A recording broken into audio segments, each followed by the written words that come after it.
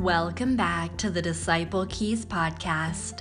This is week 43, day 2, Test the Spirits. Dear friends, do not believe every spirit, but test the spirits to see whether they are from God, because many false prophets have gone out into the world. 1 John 4:1. Choice defines us all, doesn't it? We were created with free will to use our lives as we would. We can choose God's way, or we can choose our way. One of the devil's greatest tactics is convincing people that their own ways are good. What a strategy!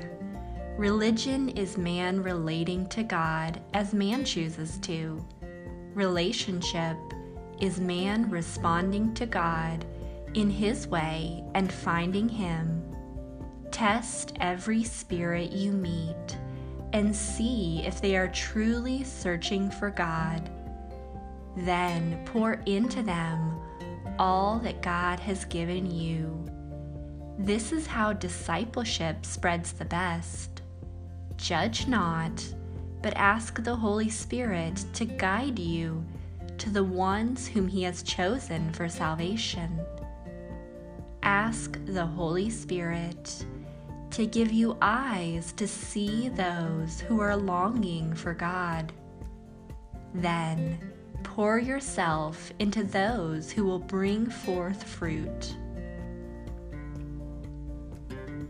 The disciples' prayer for the day.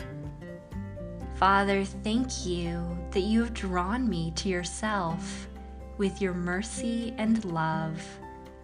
Open my heart and my eyes to see what you are doing in the people around me, and let me work in the good soil. Let me plant seeds where they will flourish and not be stolen away. Holy Spirit, be my guide and protect me from wasteful efforts. Help me focus 80% of my time on the 20% most fruitful disciples to maximize their fruitfulness for your glory. In Jesus' name, amen. The Unreached of the Day's Prayer. Father, some days it's hard to get myself in the praying mood, but I know that you see the Teli Sri Prastab peoples of India today, and you love them with an everlasting love. Give me your love for them right now as I pray. Lord, show your glory and your power among them today. Bless them abundantly with your righteousness and your salvation. Come fall in the power of your Holy Spirit today. Raise up more than enough effective disciple makers that understand how to focus their energies to maximize the harvest for your glory.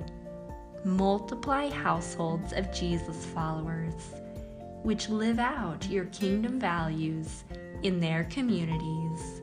In Jesus' name I ask, amen.